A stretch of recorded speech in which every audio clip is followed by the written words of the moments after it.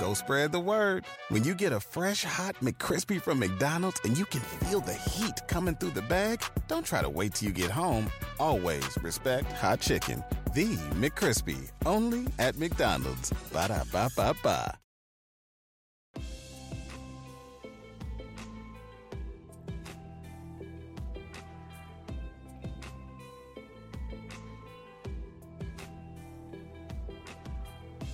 Hello and welcome to the Two Robbies podcast, your destination for in-depth discussion and analysis of the Premier League and the Champions League. I'm Robbie Mustoe. Robbie Earl is getting a breather today, but I'm lucky enough to be joined by Danny Higginbotham.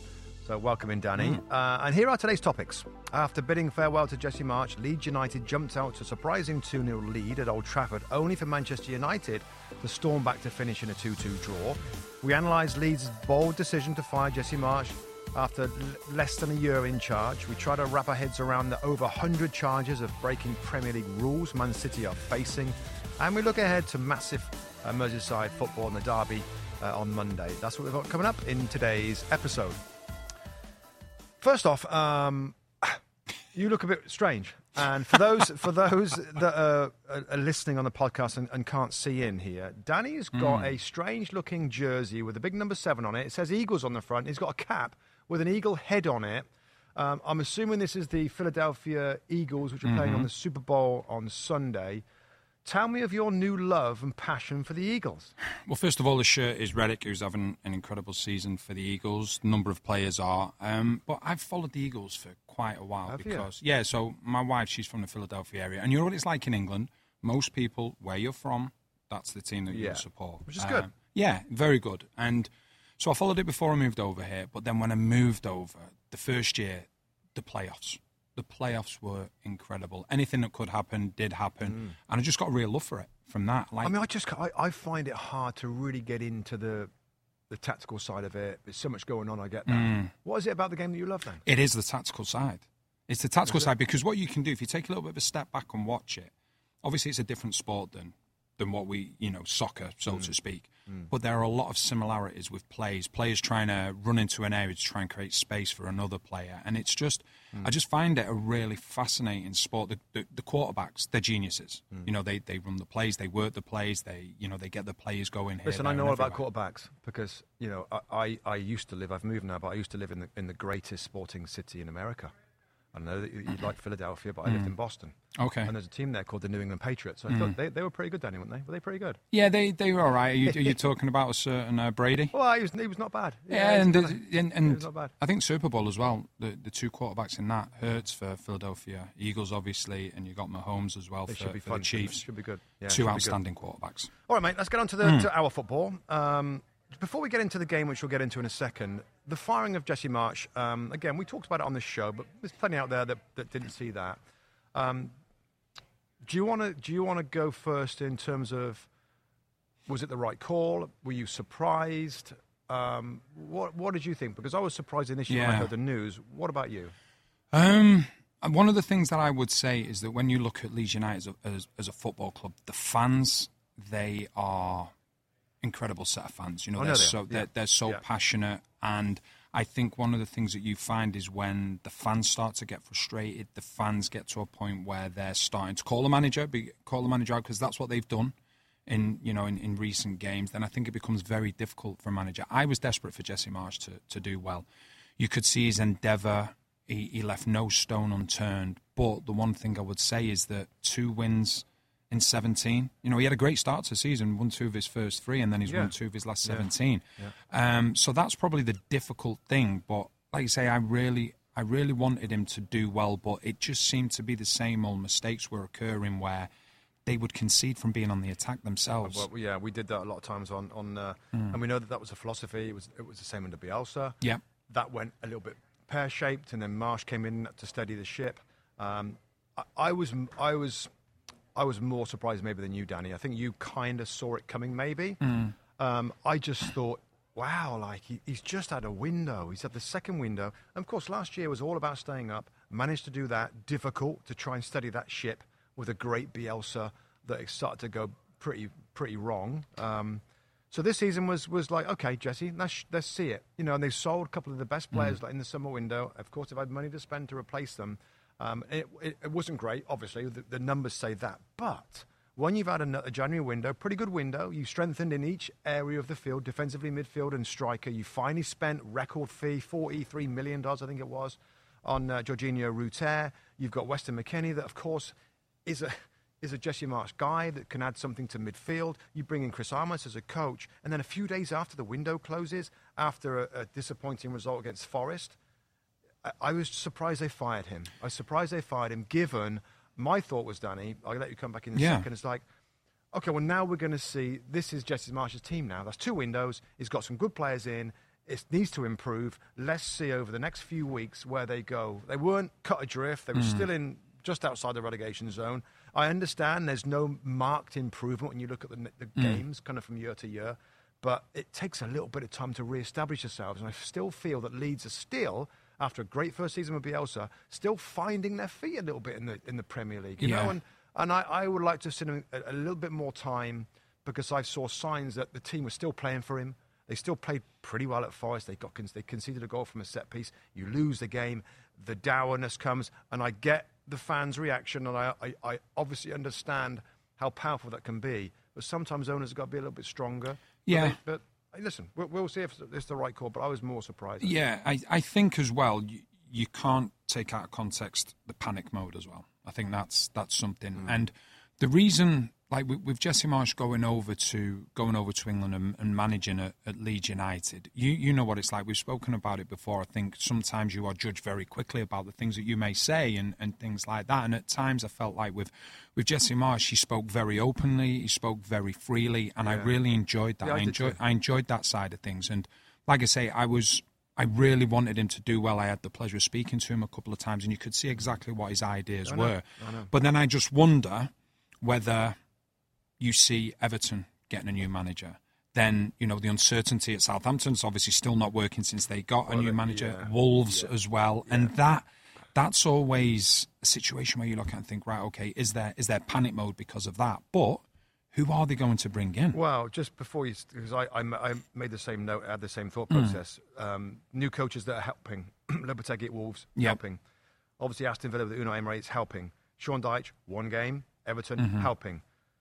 Not helping, Southampton, arguably got worse. Yep. And left alone, West Ham United, that were in the bottom 3, with Moyes, more experience, have improved, and Nottingham Forest have improved by sticking with their manager. So that's the, I mean, what's that, like half have done better and half have done have worse or have improved? So I'd like to ask you a question on that, because one of the things that's really impressed me with Steve Cooper, his philosophy has always been possession-based football. You know, from the time he was at Swansea City, then he went to Nottingham Forest, and he wanted to be that way as well in the Premier League. And he got to the point, I think they got beat 4-0 maybe away at Leicester City, and he decided, right, enough's enough. I've got to be pragmatic. The question I wanted to ask you, from your opinion, looking at Jesse Marsch, do you think that he would have sacrificed his principles to potentially get Leeds out of the current dilemma that they're in? It's a brilliant question, and that's the philosophy of different managers. And like you said, Cooper's changed. Now we're 21 games in, Danny. Yeah, there's a ton more games. I'm still not sure whether Nottingham Forest are going to be okay. They've got 24 points. They've got to get another 16 points. They've got to win another 3, 4, 5 games to stay up. We'll then see whether pragmatic, let's just find a way to grind here. Yeah. And they got so much. They've got a lot of talent, different, because they've got so many blooming players. We don't really know what their best team looks like. And we might not till the end of the season. They might grind away. I just wouldn't be surprised, mate, and we have to make a note of this date and time, if Leeds find a way with their style to tweak, with a new manager's going to come in, the defensive side of it, they could still end up above Nottingham Forest, you know, with that pragmatic approach. So, of course, the proof's in the pudding. We'll have to wait later in the season where Forest are, where Leeds are, who's changed their style, philosophy, who hasn't. I mean, Forest have. Is that going to work out longer term? We'll have to wait and see. But I think it's a great point that Leeds could they, and we're going to go on to talk about the game now. You know, even today's game against Man United, Danny, like I said afterwards on the show, Leeds are 2-0 up. They don't have the ability to do what you just talked about, to shut up shop, to just sit in there, be very, very compact, work hard behind the ball, and grind out a performance. Go spread the word. When you get a fresh, hot McCrispy from McDonald's and you can feel the heat coming through the bag, don't try to wait till you get home. Always respect hot chicken. The McCrispy, only at McDonald's. Ba-da-ba-ba-ba. The longest field goal ever attempted is 76 yards. The longest field goal ever missed? Also 76 yards. Why bring this up? Because knowing your limits matters, both when you're kicking a field goal and when you gamble. Betting more than you're comfortable with is like trying a 70-yard field goal. It probably won't go well. So set a limit when you gamble and stick to it. Want more helpful tips like this? Go to keepitfunohio.com for games, quizzes, and lots of ways to keep your gambling from getting out of hand. When you need mealtime inspiration, it's worth shopping Kroger, where you'll find over 30,000 mouth-watering choices that excite your inner foodie. And no matter what tasty choice you make, you'll enjoy our everyday low prices, plus extra ways to save, like digital coupons worth over $600 each week. You can also save up to $1 off per gallon at the pump with fuel points. More savings and more inspiring flavors make shopping Kroger worth it every time. Kroger, fresh for everyone. Fuel restrictions apply. So going on to the game, 2-2, of course it was. Brilliant game. Let's switch to United to start with. Slow start, mate, wasn't it? Slow start from them. Very slow start, and I think Ten Hag showed his annoyance after the game. He said he was disappointed with the start to both halves, conceding so early on, and it takes you back probably to a very frustrating time for him, which was Brentford away, 4-0 down at half-time. And he's a manager, you can see he's a stickler for, if I'm trying to teach players things, they have to take things on board, and he doesn't want the team going backwards. And I think Leeds United took them by surprise. They shouldn't have been taken by surprise because of all the things that people could potentially criticise Leeds United about, it's not about what they do in possession, because they go forward, they score plenty of goals, they've scored more goals than Chelsea. So Manchester United should have been aware of that, but they weren't. And he said they were as well. His press conference, I watched his press conference this morning before coming in, and he said, it's a big, big game for us. My players are aware of that, and they know what to do. That's a quote. So I can imagine how annoyed he must be when it was slow, Danny, wasn't it? It was slow. It was trying to play. Assuming they can play through that high energy. Leeds are good at pressing high with all the young players. So that was a disappointing start. Something I wanted to ask you as a central midfielder. When you look at Casemiro, wonderful player, been one of the best signs in the Premier League. Do you think they miss him, not just as in terms of his ability, but as in terms of how he can manage the game, slow the game down, speed the game up? And would that potentially have been different if he started today's game? Well, I'll tell you how I think it might have been different. Is when they win the ball back in the 50 seconds, I think there's a big possibility that Casemiro is right in the way of him going to goal. Yeah. He's right in front of the centre-backs normally. As Gnotto comes inside, makes his run, wouldn't you expect Casemiro? Because I would. I'd expect him to be right there. He's going to make a block. He's going to make a challenge. So, listen, we'll never know, of course, but Casemiro's ability to sniff out danger is world-class, and that might have just made the difference. So there's a ton of other things in the game they missed him for. I think they missed Christian Eriksen badly in terms of trying to build up and create stuff. A slow start, a really bright start by Leeds United on the front foot and getting that goal. But United found a way, Danny, in the second half, didn't they? And changes by the manager. After the start of the second half, they conceded another goal. Pellistri came into the match. Jadon Sancho came into the game, and it kind of changed it. And we talked about Marcus Rashford, didn't we? Just explain how we both were frustrated with his position in the first half. So he played three different positions in the game. The first half, Garnacho obviously was playing left wing, so that meant that Rashford went to the right wing. I think he cuts a frustrated figure in that position. He's been at his best on the left, driving inside. And when he doesn't play on the left, I think it affects other players. I think it affects Luke Shaw, who wants to get into that space that would naturally be left by Rashford tucking inside. But because Garnacho was there, Luke Shaw didn't have any space to get into. And as importantly, Weghorst. The game away at Crystal Palace, I know they ended up drawing 1-1. He drops deep. And what that does is create space for players to get in behind. But with Rashford on the right-hand side instead of the left, that didn't happen. And then we saw Rashford go over to the left wing at the start of the second half, and then he went into centre-forward position when Weghorst came off. And it was there was such a difference within the team dynamics going forward then. Wout Weghorst raised a few eyebrows signing for Manchester United. I think we understand why. Martial's got these injury issues. You're not too sure, are you? Well, I'm not. I mean, I didn't see anything from him today. Yeah. And I understand he makes good movements, and I know that the manager likes the way that he sets the press off a little bit. He's smart, and he'll do that pretty well. But does he offer enough, Danny? And we've seen now, more than the 2 games, isn't it? Rashford's come inside, playing that, and scored goals and made an important impact. Will United continue with Weghorst as number 9 whilst Martial is out injured? I think they will do. So I think the Weghorst signing is, first of all, there was probably either no player in the market that was going to suit what Manchester United wanted to do is in terms of going out and spending big money. B, they may not have had the money. And C, it was important that they got a centre-forward in, because if you don't get a centre-forward in and then Martial gets injured, then Rashford, Rashford, who had been performing best on the left, then has to go to the centre-forward position. So I think with Weghorst, it's a case of, right, he's here now at the club. Whilst he's at the club, we can have a look at him. But we can also be looking and saying, right, what do we need to do in the summer? What type of centre-forward are we going to buy? Because realistically, I think if you're a Manchester United supporter, going into the January window, you're like, could we potentially get into this race for the championship? You could do, but it's going to be very, very difficult. So I think they're just saving themselves for the summer window where they can say, right, this is the type of centre-forward that we want. Well, Victor Osimhen and Harry Kane has been the news this morning that I read that. And that's more like it for you Manchester United fans. That's the sort of guy that you need up front, particularly Osimhen, this guy that's ripping it up at Napoli now, top of the Serie A. Brilliant goal scorer. That would be, I think, a fantastic signing, as would Harry Kane. A little bit shorter term, but with his age and stuff like that. A couple of players that we should talk about real quick.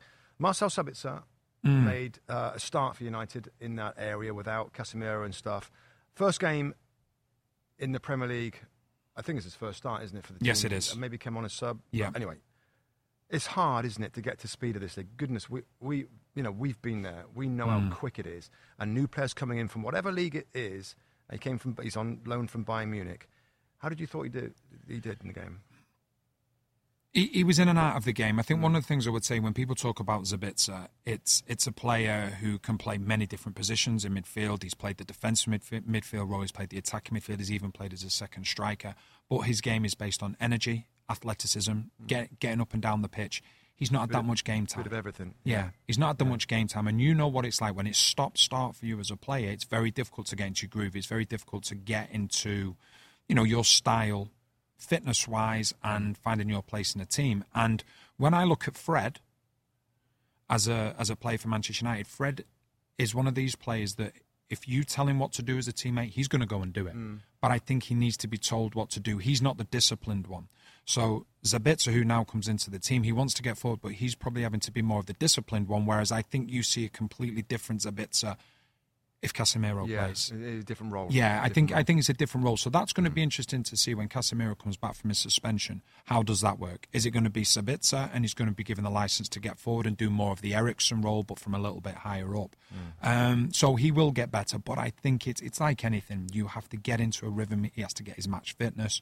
So a little bit in and out of the game, but I didn't really expect too much different early on. The story I thought for Manchester United at the end of this game was it was a good night and it's a bad night. There were some good things, there's some bad things.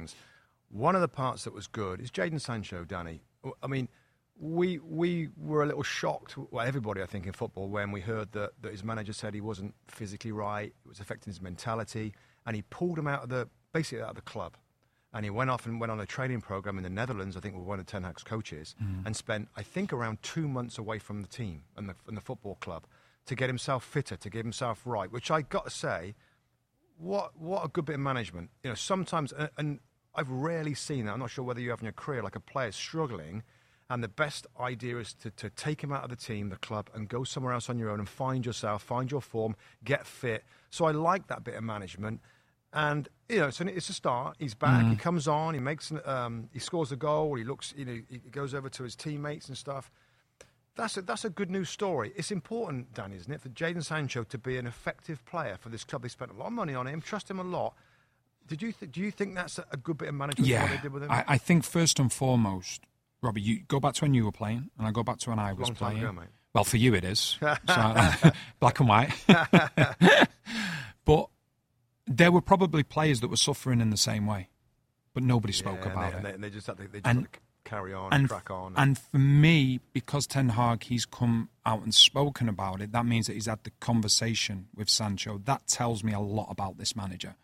And I think we're starting to see more of that now, which is so important, because people sometimes look at not just footballers but sports people in general and think, what a great life they've got, playing in front of all these crowds, earning all this money, playing for this club. It's like, it can be a lot deeper than that at times. Can you imagine if there was social media like when we played, and if you're on it, if you're Jadon Sancho, and maybe you read some stuff about how it hasn't worked out and he earned this money, and it must be torturous to read that stuff. And I got to think, I'm telling you right now, if I was playing now with social media, I would not be on it. No. I would not be on it. And I'll be honest, when I had a good game, I read the newspapers. If I had a bad game, just didn't read them. Don't want to hear it. Don't want to hear the negativity. And it's hard nowadays with social media. If you're not performing, everybody else will read about what they're saying. It must be a nightmare for players. When I was a younger player, I'm talking about 20, 21, 22 years of age, I would, day after a game, good, bad or indifferent, I'd go and get every single newspaper. Every single newspaper. And honestly, it was so, it was that difficult as a younger player, I think there's a period where it's very difficult as a younger player at times. And I would go and get all the papers and I'd be like, okay, even if I know I'd done well or done poorly, I could have really good marks in 4 newspapers. The 5th one could give me a bad mark. That's the only one I'm bothered about. But that, and I used to speak to some of the senior players. I used to say, like, after a game I get, like, so down. After a good game I get, really feel great and things like that. And they always used to say to me, and I never understood it till I got older, they always used to say, put it down to experience. And I was like, what do you mean? And they said, you'll know when you know. And that's what it is. As you go through these different experiences, you know how to treat them both. But just going back to Sancho as well, and other decisions that Ten Hag has made this season. Yeah. Pretty good ones. Very good decisions. And I think now what you're seeing is a good man manager that's seeing what he believes is best for the players. And also, he's creating and he's making sure that these players are not just playing for Manchester United, but they're leaders on the pitch. And they're on-pitch managers. And that's something that is very, very big. And you mentioned it really well when we were covering the game early on. The way that Ten Hag now carries himself when he walks down the touchline. And I thought you made a really good point. Yeah, he looks way more confident right now. Let's switch it to Leeds. And we know that the 3 coaches, Michael Scabala, Chris Armas and Paco Gallardo were in charge of this game. A pretty good point for them. Just on a couple of individuals before we move on. I mean, Bamford's going to be important. Subbed out of the game, and we see Ruter, this new striker, the record signing, come on. Thought he looked pretty good. Yeah. Weston McKennie, though, of course, a lot of our listeners and viewers will be interested in, signing for Leeds United with Jesse Marsch. My thoughts were good signing, talented player, can create, can do a little bit of everything from midfield, really. Hasn't different to Tyler Adams. He's got a little bit more about his game. He started alongside Tyler Adams in a bit more of a 4-4-1-1 for Leeds, a bit more of a conventional system instead of Jesse Marsch, which was a little bit tricky and a little bit different and a little bit fluid. How did you think that McKennie played? I thought he played well because I was concerned at the start of the game when I looked at a 2. Also, the pace of the game is... Yeah, and the pace of the game, they both got booked as well, but I thought they handled the occasion. I thought they handled the game really well. Adams, for me, and I've said this to you before, I think he's the best US player. I do. I know there's other players that get mentioned, but for me, when I look at Tyler Adams, he is. If I looked at a player now and thought to myself, okay, we know that Pulisic is at Chelsea, but if I looked at any of the younger US players and I thought, right, who is the one that's going to be a definite starter for a top 4 or a Champions League team that's going to be competing all the time? It's Tyler Adams. Well, you ain't got to tell me. All our listeners and viewers will know how I feel about him. I agree. I think he's a superb, intelligent, big heart. Got a lot of attributes, and looks very, very good. And Weston McKennie's got a chance to grow with the team now. It's hard coming into this league. If there's one thing we know is sometimes players take a little bit of time with the intensity of the league. I mean, it's absolutely non-stop. And I thought it was a brilliant game, by the way. That rivalry in Man United and Leeds United. I mean, I just thought it was a fantastic game. Brilliant from Leeds to start. It's just, they've got to find a way to shut up shop, haven't they? And you know what? We're leading. Let's pull everybody in together. Let's defend like crazy to get points, because that's what they're struggling with. I think they always look like creating and scoring. And Willy Gnonto, what a find he's been as a left-sided player. Italian comes inside. Brilliant goal in the game today. But defensively, Danny, Max Verber, I think, makes them a bit better defensively. They've got to get a different left-back. Strauch started. Firpo came on. I'm a bit worried about both of them. Yeah, that's a problem. But in general, Leeds United, you think they're going to be okay? You know, I'm sure they're going to try and get a manager. Talking about Iriola, played under Bielsa for Athletic Bilbao, is the favourite. I think he's a Real Vallecano coach at the moment. You think he's going to be all right? When I'm contemplating whether a team's going to be all right, I'm looking at what 3 teams are potentially going to go down. I think Southampton are in trouble. I think Bournemouth. I think Everton will be okay. I think West Ham will be okay. Yeah. Wolves will be? I think so, just because of the way they are grinding results out. And don't get me wrong, they beat Liverpool 3-0. So all of a sudden you're looking and you're thinking to yourself, Leicester still concern me. I know they just had a really good result at Villa, but you know they do and they don't. I mean, my goodness, Danny, they got enough talent. Oh, they have. They have got enough talent. But the biggest key to whether Leeds United stay up is that you look at all the Leeds United players, and all good players. Over the last 3, 4, 5 years, the majority of them, or a lot of them, have been managed by a style of play. Because let's be honest, Bielsa and Jesse Marsch were very similar as in terms of the football that they play. They've both been fired for conceding too many goals. So that style is not going to work. So the question is a new manager who comes in, if he tries to rectify that and tries to change it, how quickly do the players get on board with it? Because if they got on board with it quickly, then there's a great chance of them staying up. You don't want to lose that attacking prowess as well. There's a happy medium. I know there's a happy medium. It's the hardest thing in football, to turn that dial enough to attack and create and score, but at times turn it back so you can defend and you can grind out and you can get your victories. But I just feel that when you're at the bottom of the league, and you know, and you and me have both been in teams that have battled relegation. Sometimes, yeah. Sometimes has been relegated as well, both of us. And the one thing that players want, and it doesn't matter what level you're playing at, is instructions, things simplified. The easiest thing to do is to defend. So if you're near the bottom of the league, if you start keeping clean sheets or just concede one goal, guess what? The hardest thing to do on the pitch is to score goals. You only need one goal then. Yeah. So you build from the back, and that's what I think Leeds need to do. Just in and so good. Thousands of summer deals at your Nordstrom Rack store. Save up to 60% on new arrivals from Vince, Rag & Bone, Adidas, Joe's, Marc Jacobs, and more. Great brands, great prices every day at Nordstrom Rack. But hurry for first dibs. Get your summer favorites up to 60% off at Nordstrom Rack today. Great brands, great prices. That's why you rack. Go spread the word. When you get a fresh, hot McCrispy from McDonald's and you can feel the heat coming through the bag, don't try to wait till you get home. Always respect hot chicken. The McCrispy, only at McDonald's. Ba-da-ba-ba-ba. The longest field goal ever attempted is 76 yards. The longest field goal ever missed? Also 76 yards. Why bring this up? Because knowing your limits matters, both when you're kicking a field goal and when you gamble. Betting more than you're comfortable with is like trying a 70-yard field goal. It probably won't go well. So set a limit when you gamble and stick to it. Want more helpful tips like this? Go to keepitfunohio.com for games, quizzes, and lots of ways to keep your gambling from getting out of hand.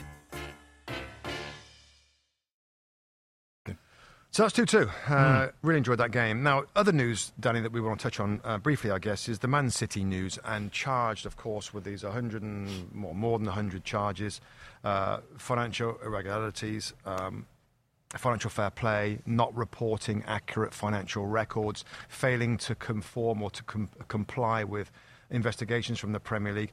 UEFA, we know, charged them and kicked them out of European football for 2 years, for that to be overturned by the Court of Arbitration for Sport. This is a little different. And by the way, it's important to say that when they kicked it out, some of the reasons for kicking them out was the evidence was inadmissible because it was more than 5 years old, and some of it there was not enough grounds. So they legitimately got out of some of that. You know, this is a little different because the 5-year thing doesn't hold.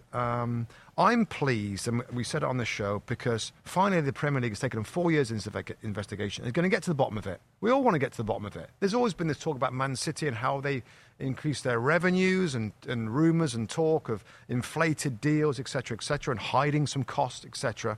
I think it's going to make the Premier League more honest. I think it's going to... The Chelseas and other, maybe Newcastle United in the future will be just make sure they're within the rules. So I think it's a good thing, and I think finally we're going to find out about it. What was your kind of, I don't know, we know about the punishments, Danny. Would you rather focus on, because the punishments... That's the thing that... Can range a lot. And listen, first and foremost, you know, it's potential punishments if they're found guilty. Yeah. And some of the things that we've read, it's like, okay, well, how's that going to work out? One of the ones that stands out to me, and like I say, this is all potential if, they are found guilty, recommending that the club is expelled from the league. This is one of the things that the snowball effect would be incredible, because all of a sudden it's like, right, okay, if that was to happen, if they were found guilty of it and they're expelled from the league, what league are they going to for a start? Because no other league. Will that be up to the Football League to decide that? I think, yeah, because they don't have to allow a club into the league. There's a report recently saying that they have to accept them. No, exactly. So let's just say, for example, this happened, they were found guilty, and the punishment was you're expelled from the league. The Championship said, okay, you know what, you can come into our league. There's going to be so many teams in that league that are going to be very angry, because all of a sudden you're looking at Manchester City. Let's be honest, they're going to take up one of the promotion places. So there's only going to be one automatic promotion place. So all of a sudden teams that have been like, chipping away at things to try and get higher up the league and try and get promotion. Middlesbrough, what they're doing at the moment, they'll be like, oh, a second, this ain't right. And this is where it becomes a real problem. Or is it a case of, a fine, a points deduction that potentially could come in before a season begins? I just don't know. And that's the issue that we have, is that if they are found guilty, whichever punishment they get, it's going to be interesting to see the reaction. The statement from Man City was interesting to me because it was very strong. Yeah. Like they've got basically kind of saying that we've given them mountains of information. We can absolutely do it again. And that's what I want to see. Yeah. If Man City are so confident that they've done nothing wrong and they can justify all their actions and all the deals and everything else, then show it, bring it now. Let's put this to bed. I mean, that's, if they're innocent, show everybody. Let's put it to bed now if you're that confident, and not try and wiggle around things and make this last forever, which is probably going to last more than till the end of the season. Yes. So anything that's going to come is probably, again, we don't know anything for sure. It's going to come for next season. Just a last point on this, Danny, I just think is kind of interesting. How does it affect the team on the short-term basis, but also in the summer? Because it looks like, they're going to look to do some business, bring some players in. Are players going to be having second thoughts about joining Manchester City, given, I don't know what this outcome's going to be. Are we going to be knocked out of the league? Am I going to be out of Champions League football for a period of time? Could that affect the team from now until through the summer? I don't think personally here and now it will affect the team. As in terms of this season with the Champions League, with the Premier League, but the summer, 100%. 100% I think it's going to affect, because if you're a top player in the world, and let's be honest, Manchester City can attract the top players in the world, all of a sudden you're looking at and thinking, if this were to go the way of, potentially can't play in this competition or can't play in that competition, then it's going to affect the players that they can bring to the club. And that's why I think whatever the outcome is, and it's going to be difficult, but you want to come to a solution, an answer as soon as possible. But I don't see it. My opinion is that I don't think come the start of next season, I don't think there's an answer. No, that's right. I think it's going to drag and drag. I think it's going to go on for a long time. Go spread the word. When you get a fresh, hot McCrispy from McDonald's and you can feel the heat coming through the bag, don't try to wait till you get home. Always respect hot chicken. The McCrispy, only at McDonald's. Ba-da-ba-ba-ba. The longest field goal ever attempted is 76 yards. The longest field goal ever missed? Also 76 yards. Why bring this up? Because knowing your limits matters, both when you're kicking a field goal and when you gamble. Betting more than you're comfortable with is like trying a 70-yard field goal. It probably won't go well. So set a limit when you gamble and stick to it. Want more helpful tips like this? Go to keepitfunohio.com for games, quizzes, and lots of ways to keep your gambling from getting out of hand. So more football coming up, of course, this weekend. Let's have a quick look ahead, mate. It's always good to look ahead. Yeah. We always do it at the end of the podcast. Liverpool, Everton on Monday. It's 2 o'clock. The coverage starts 2 o'clock Eastern time on USA. Without spending tons of time on it, because we've talked about it a lot, Liverpool, do you have thoughts of what's gone on, what's happened, everybody's kind of like, what is happening with Jurgen Klopp and this team? Is it one particular thing? Is it a combination of factors? Just give us a quick I think we did discuss it on the show. I think it was Sunday morning, wasn't it? And I think with Jurgen Klopp, I think he's an incredible manager, but I think there's also a sense of stubbornness from him. You know, when I look at Liverpool over the years, when they're at the best, 100 miles an hour, the way that they play, but they're 100 miles an hour and then pressing and winning the ball back. Now, without Firmino, without Jota in that false number 9 role, you lose a man in midfield. You lose a man in midfield. So then when Liverpool lose the ball, a lot of the time your 3 forwards, Gakpo, Nunez, Salah, a lot of the times they're in advance of the ball, so they can have nothing to do with the press. Then the midfield, which, okay, you know, there's been talk that Liverpool could do with refreshing that midfield. I get it. But the midfield has big issues because what's happening is that you're having to get more advanced than what you would usually do to try and press because the forwards aren't able to do it. That means the opposition player can get their heads up and then try and pick off the 2 fullbacks who are always advanced.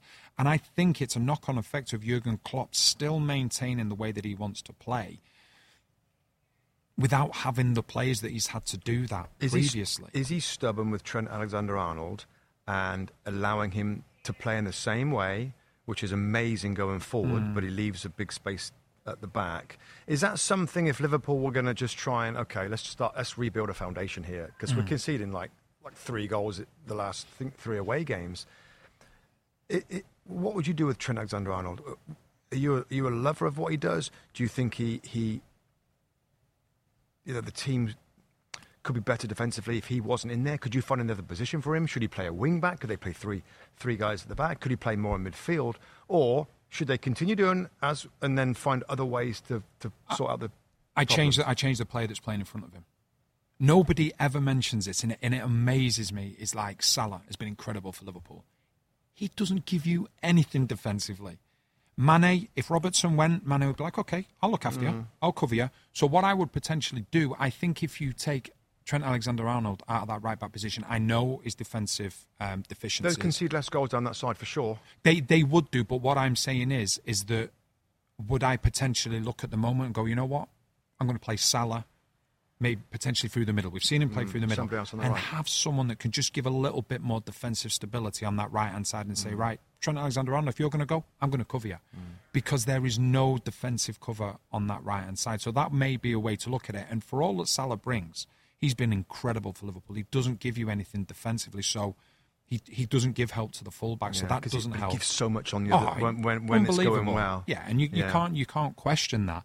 So maybe, you know, Salah, he can play in different positions, even centre forward. Maybe just, you know, tie things up a little bit better down that right side. Just before we get on to Everton, the last little thought that I've had recently about Liverpool and about the ability to bounce back is it is part of the ownership, and the club is for sale, which I don't know whether that was a good decision to make it public. Maybe it's a hard sort of thing to keep quiet. But now it's for sale, and Jurgen Klopp obviously needs a lot of money in the summer to bring in Bellingham and a few others to rebuild midfield, maybe another centre-back, a few. He needs 3 or 4 players. So that's for that level, that's a lot of money. I don't think that Fenway Sports Group will have the appetite to spend £200 million to rebuild the team when they're trying to sell it, Danny.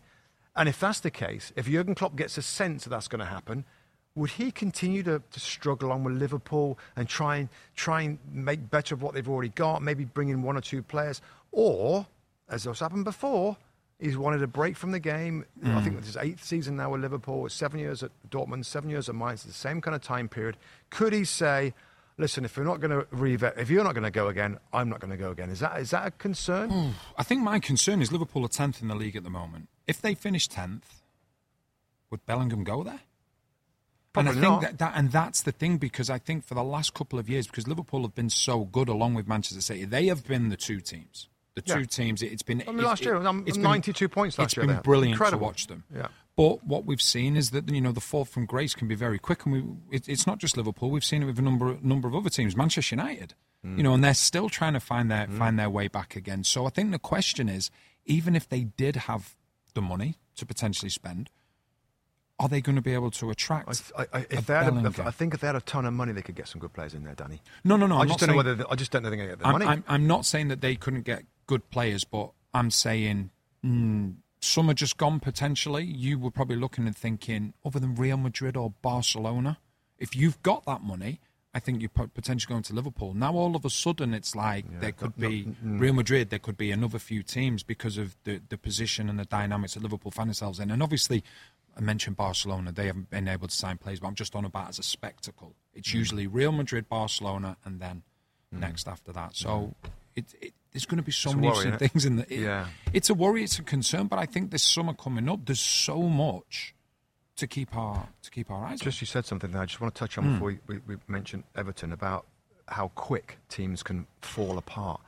I mean, Chelsea, Arsenal of seasons put before where they find themselves, down there and very hard to get back to the top. You talked about Manchester United, Liverpool's happening right now. Man City could be, you don't know. Man City maybe, remainder of this season or maybe next season. It is easy. It's a fine line between winning games regularly in the Premier League and losing games. And sometimes even the big clubs can fall on the wrong side of that line and lose regularly, which is what they're not used to, and then drifting down the league, and it's hard to get back. I think the interesting thing is then you could look at a lot of other teams, and it's not just domestically. I think you can talk about national teams as well. When you've got a group of players, whether it be domestically or for a national team, that are having success, a lot of them have gone through a lot together at that football club, so therefore they're probably a similar age. It means they're going to grow old at the same time. They're going to go past their peak at the same time.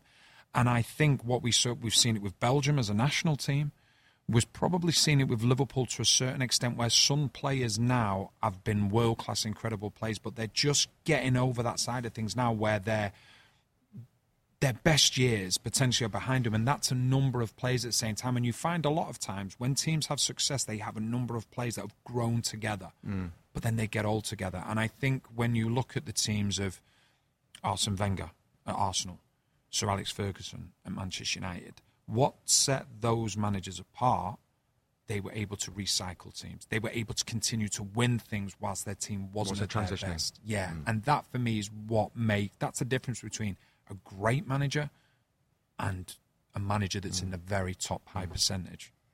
Before we wrap up, mate, Everton, it's interesting, isn't it? Sean Dyche has gone in there and he's going to do what we kind of hinting that Leeds at certain moments need to find a way to do, and super pragmatic, well organised, good defensive kind of focus and determination. And it's a great start for them, of course, winning that first game against Manchester City.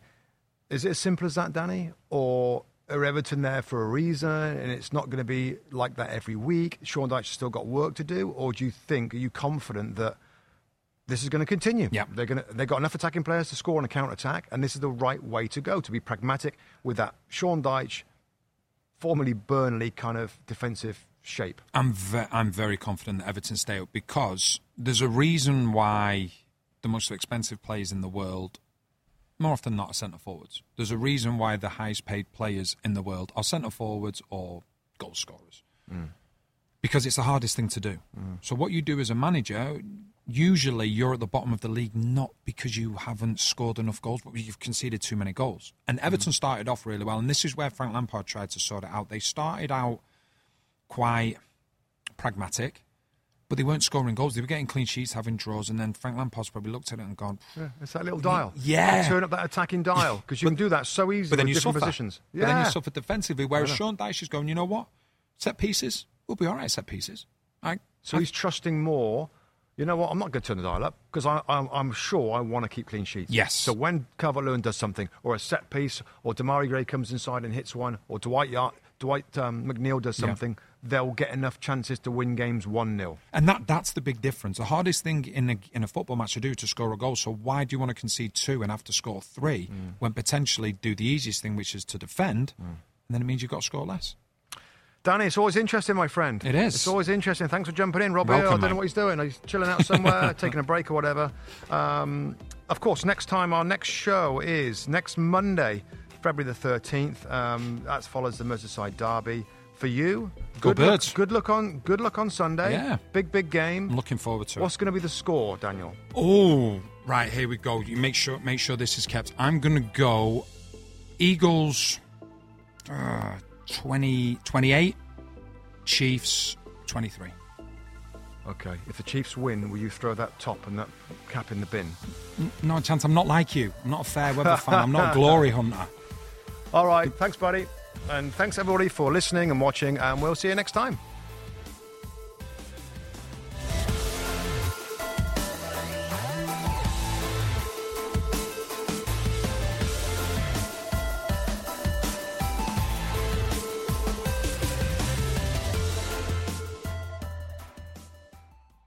go spread the word. When you get a fresh, hot McCrispy from McDonald's and you can feel the heat coming through the bag, don't try to wait till you get home. Always respect hot chicken.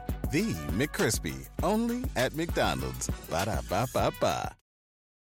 The longest field goal ever attempted is 76 yards. The longest field goal ever missed? Also 76 yards. Why bring this up? Because knowing your limits matters, both when you're kicking a field goal and when you gamble. Betting more than you're comfortable with is like trying a 70-yard field goal. It probably won't go well.